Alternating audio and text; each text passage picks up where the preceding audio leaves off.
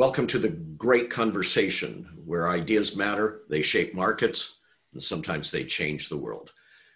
We have on the phone today Jason Viak, who is Director of Workplace Experience, Security, and Resilience, and also a member of the Great Conversation community. He is with GoDaddy. Jason and I just had a brief conversation that I said we've got to hit the record button on. And Jason, I'm going to frame it like this. Why are you focused at this period in time of having a jam session, essentially? I think it's with another consultant on workplace standards. Why are you having that today? What's your sense of urgency? And what is going to be unique about your approach? Well, it's a couple of things. Since I've been at GoDaddy, we've grown dramatically, both organically and via acquisition. And one of the things that you find in the M&A world is how do you right size or get to, that core standard? And oftentimes at the beginning, they're not written down. They're a bit ad hoc. They're more contained in somebody's brain and generally understood, and you map to it. But when you get into the world of M&A, it's a lot more difficult to maintain because, costs matter, margins matter. And, not every startup in the world is going to have a really robust security operation. And so part of the piece came from, what are the outcomes that we're trying to introduce, or what are the outcomes that we're trying to align towards, and then how do our standards enable that? And from there, everything else filters. I think a lot of times in security, we take a look at the process first, right? Because we're all problem solvers by nature, and so we face a problem and we go, okay, we can solve that problem. Let's introduce this process. Let's get another guard. Let's do this or that. And the part that we often miss, or sometimes miss, I should say, is does that help us achieve our outcome? Like, are we ultimately, do we have those North Star alignment, outcomes that we want to reach, that we bounce or validate those processes off of?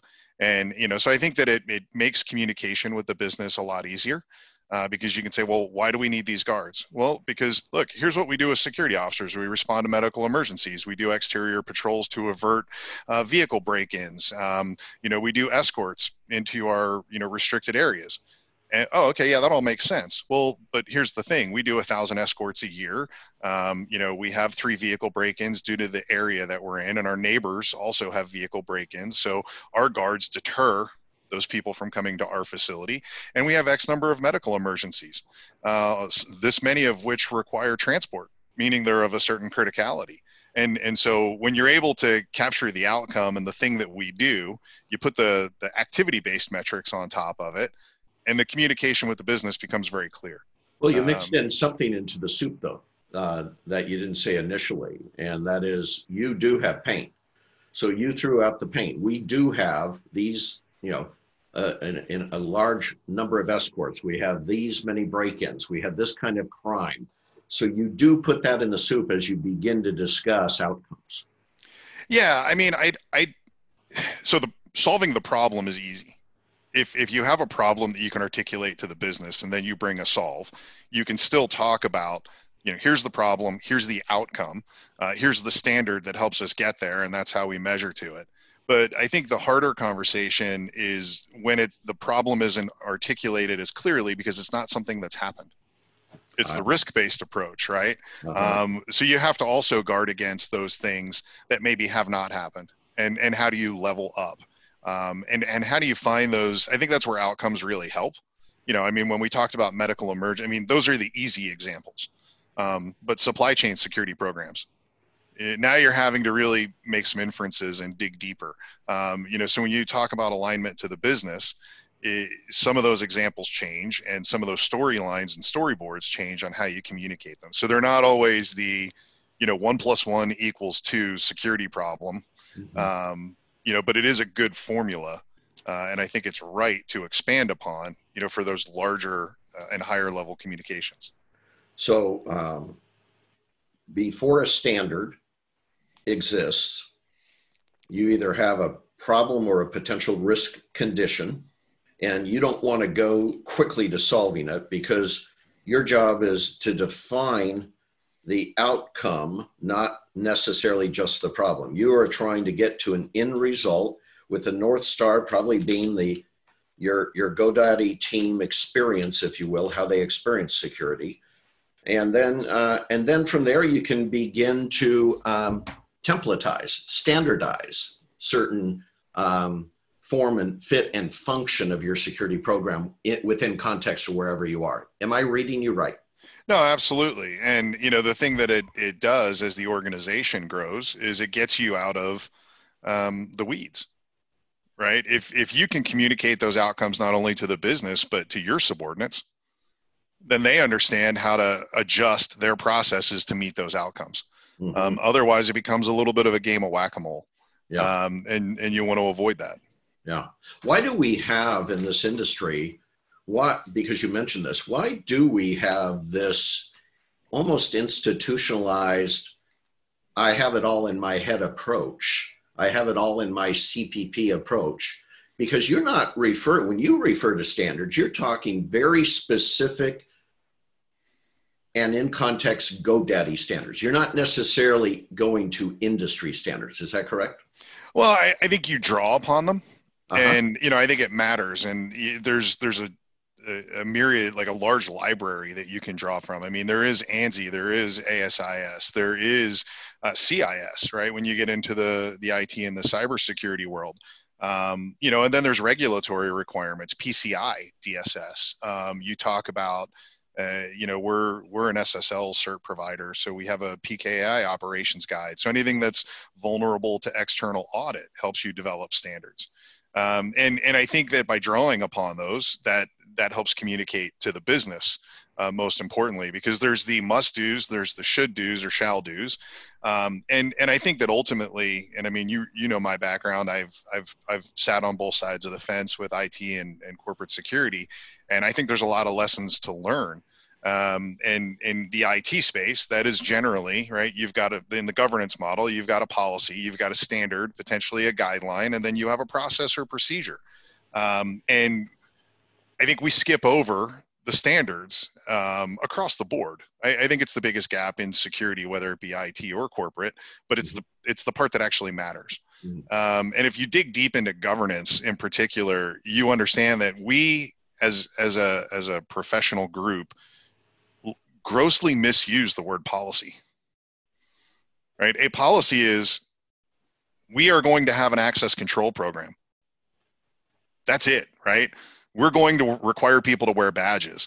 A standard is when you get into, the technology within the badge, or, the types of badges, or whether or not they have photos on them, or what to do, and then the process is, how do you issue it?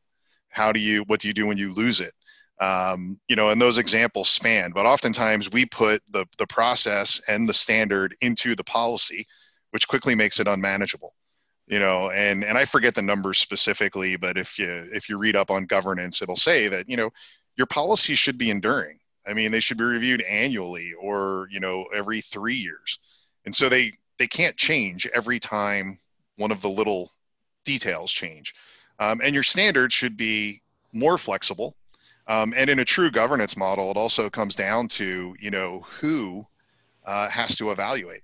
If your chief legal officer, general counsel, and or board needs to sign off on policies, well, you don't have the flexibility to make those changes, and you shouldn't be using those words. Standards are different, right? Maybe those are business unit leaders, and they're agreeable. And there is also waiver authority, right? Every standard has an exception, and there just has to be an authority that says, I accept that risk on behalf of the business. But I think that that's also a great tool for a security professional, because once you get consensus, and GoDaddy is a growing large organization. So we have business units and a larger GoDaddy leadership team. So gaining consensus across that standard, is a little bit, maybe some peer pressure where there isn't risk acceptance by one part of the business, because this larger group has said, yes, we agree to this. Yes, we understand the reason why. And ultimately, yes, we accept the cost. And, before we got on to the recording, you had asked me a question about innovation. Well, but that's where innovation really comes in. business innovation is always about doing things faster and cheaper, but to the same outcome. And so when you have the standard, and I think one of the things that we suffer from in this industry right now is that oftentimes our solution for increased activity is more humans. And that's not always the right answer, both from a cost perspective as well as from an outcome perspective. And so when you have those measurements, because the other thing that standards give you is the dashboard view. How are we doing, right? Because you can get into things like SLAs. How long does it take to achieve this outcome? What's acceptable and what's not acceptable? And when you have that information, you can then say, hey, geez, our mean time to contain on this particular incident type is X, and that's not acceptable. So what can we do to drive that number down to Y? Is it the introduction of more people? Is it better process? Is it automation or technology? And being able to target that. And again, it becomes the vehicle for how we communicate it to the business. Mm-hmm. Because it's very clear. Look, we have this thing. It happens this many times. It takes us this long to achieve the desired outcome. Mm-hmm. If we're comfortable with that, great. If we're not, here are ways that we can reduce that time, or, in a perfect world, reduce the occurrence. Let's not be reactionary, but how do we get proactive and say that, are there ways for us to reduce the occurrence itself, the impact of the occurrence? And when you start to speak in those terms, things become a lot easier, to communicate. Well, very interesting you bring up when you start defining and speaking to those terms. GoDaddy, like most companies, leverage outside resources. And so this is new kind of thinking. It really is. This is new kind of thinking. In statistical process control, we know that non-value added touch points increase complexity in a process, increase the time to value, the time to outcome. We know those things occur. It's been in manufacturing for years, total quality management. You're essentially bringing total quality management into your security planning process, aren't you? Yeah, I think so. And I'm not an expert on total quality management. I joined the Air Force after they stopped using it. But I think I've drawn upon, a number of different methodologies that are out there. Ultimately, this is, I think, what works for GoDaddy. I've been there for a number of years. They seem to keep me around. So, I guess that's validation to some degree. And I think that it might not be a universal answer, but it definitely works in our space. So how do you find outside parties, let's call them consultants for a second, advisors? How do you find people who think in those terms? Are they out there? And if so, what is the process that they're using to take a customer like you through this? Yeah, I think that there's a ton of consultants out there, which is makes it harder because a lot of them do operate from kind of that standard body of knowledge, and they want to draw upon that. And we're always a little bit outside that model. I always refer to us, I guess to be politically correct, I'll say the high maintenance partner. We're going to require a lot from people, and we're going to want things a little bit differently. But I also say to folks that if you partner with us and you help us get to the outcome that we're looking for, it's likely going to be beneficial to you in the long term, because I see other people going in that direction. I think there's a gap in the market. The market wants it. And I'm not just making this up. Most of what we're doing is what IT did over the past 10 years. Mm-hmm. So why would we come up with a different way to communicate to the board? Why would we come up with a different way to communicate to senior leaders? It's worked. So let's leverage it. It's not a, square peg, square hole. It's an oval peg and a square hole and a round hole. And we have to massage it a bit to get there.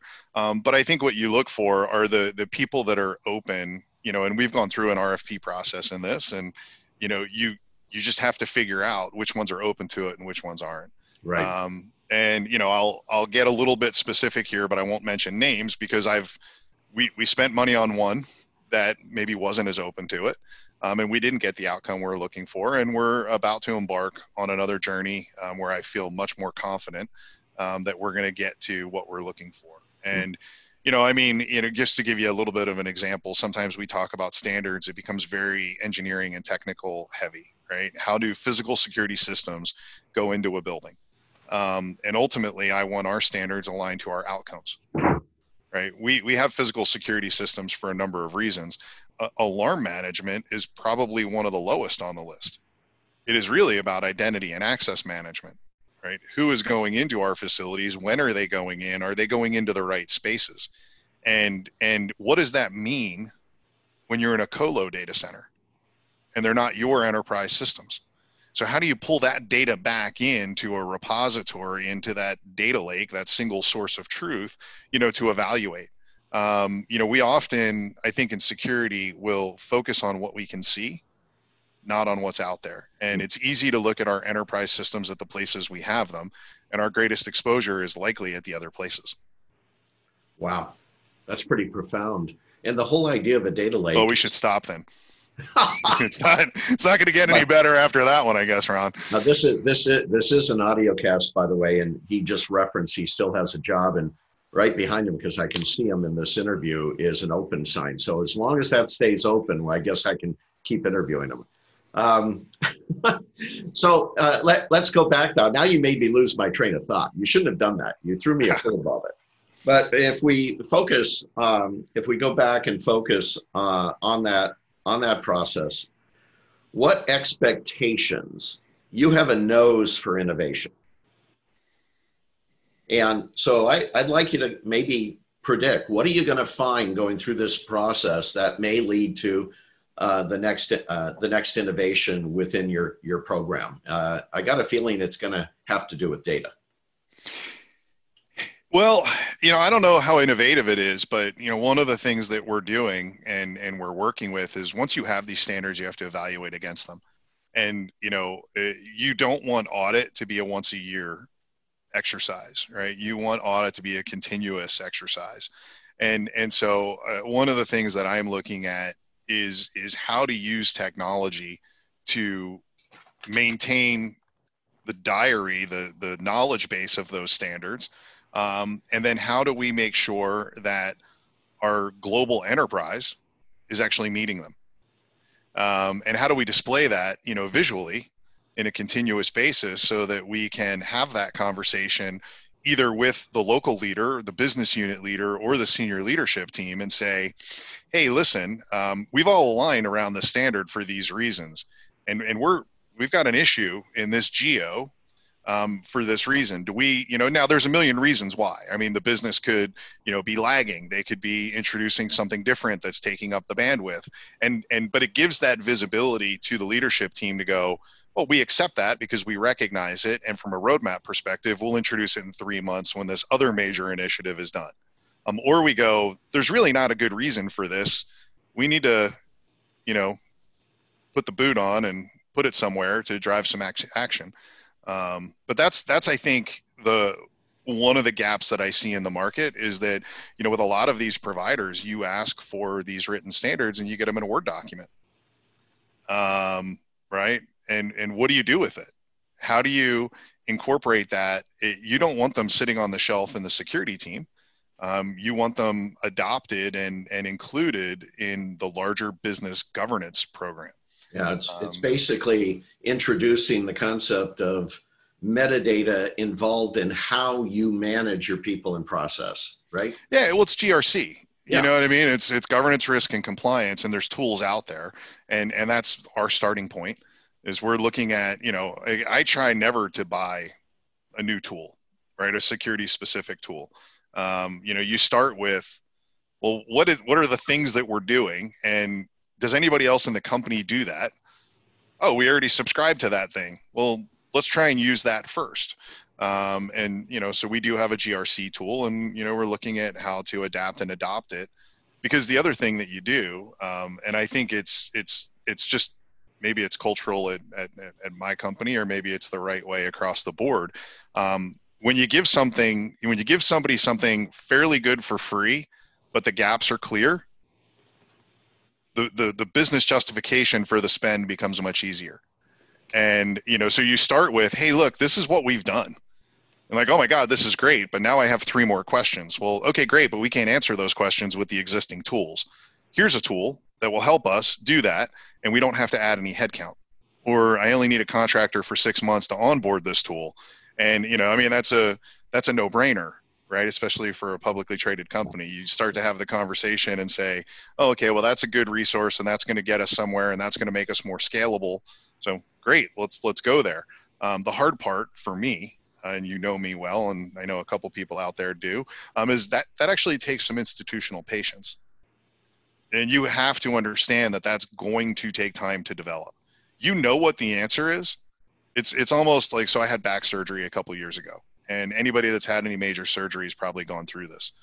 I had to go get the shots, right? The insurance company said, we get it. You're going to have the surgery, but we have to check these boxes along the way. All right, fine. So I delayed the surgery for 3 more months while I went and got the cortisone shots and felt better 2 weeks at a time, and then felt crappy again. And then after the 3rd round, they said, okay, you're approved for the surgery. And it's painful. You get it.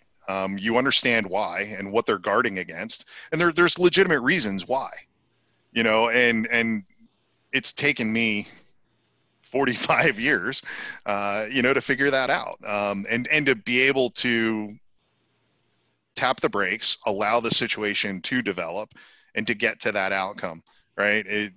It's easy when you're that, entry-level specialist or manager to go, oh, here's my problem, I solved it, look.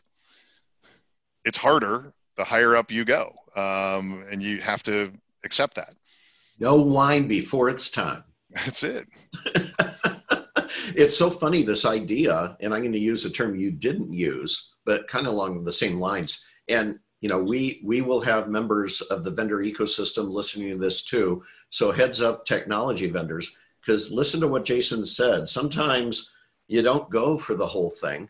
Sometimes you just go for the proof of concept, the first step, which exposes more, like you said, more of the value-based decision that needs to be made. It gives you that justification to move forward.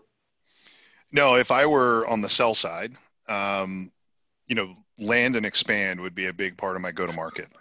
How do I demonstrate value at a small scale and a small price point, with the opportunity to continually expand? Mm-hmm. Because the proof's in the pudding. I mean, I've said it, heck, I've said it on your stage, right? Data breeds good questions, which breeds better data. So if you start with something that people go, wow, this is good, but I have 3 more questions. Well, okay, but we need a more capability. We need to expand this. And we can do that for you. Or we can take the same methodology and apply it in these 4 other areas. That quickly translates to the expansion. There's no replacing positive results. And with that, I think that was a great conversation. Jason, a couple of questions I always ask at the end. Reading materials, podcasts, along the interview we just had, or it could be outside this interview. What would you encourage people to read up on? I don't subscribe to a ton. So when I was younger, I used to read the Sunday paper every Sunday, and that was kind of my go-to. As I matured as an early military officer, The Economist became the thing. And I was really big into print, loved reading magazines. I've never really gotten into the Kindle or the ebook. But I'll tell you the thing, I do 2 things. I listen to NPR and I do the Harvard Business Review. I think there's a million podcasts out there that provide value, but what I've relied on is actually my peers and my colleagues, and they text me or, message me with individual things. So it's not like one channel, it's not one speaker, it is, the topic. But I found that Harvard Business Review is just, it's phenomenal because it helps with kind of the organizational management and change, but it also, we need to be business people to be successful. I mean, you referred to our industry. My industry is software. I just happen to be a security subject matter expert. And, you know, that sounds kind of corny, but if you don't ground yourself that way, you're not bringing security to the company that you work at. You're making that company better at what they do. So understanding what they do and, you know, the dynamics behind it, I think is critical. And I'll tell you, I guarantee a couple members of your C-suite are reading Harvard Business Review. Oh, absolutely. And you heard me at a great conversation say I've got good news and bad news. The good news is you're in the information management business. The bad news is you don't know it. And then the second question we'll end on, this is a members-driven conversation. It isn't from an event organization. It's member-driven. Who should be invited? Whose voice should be invited to the roundtable that you want us to interview next?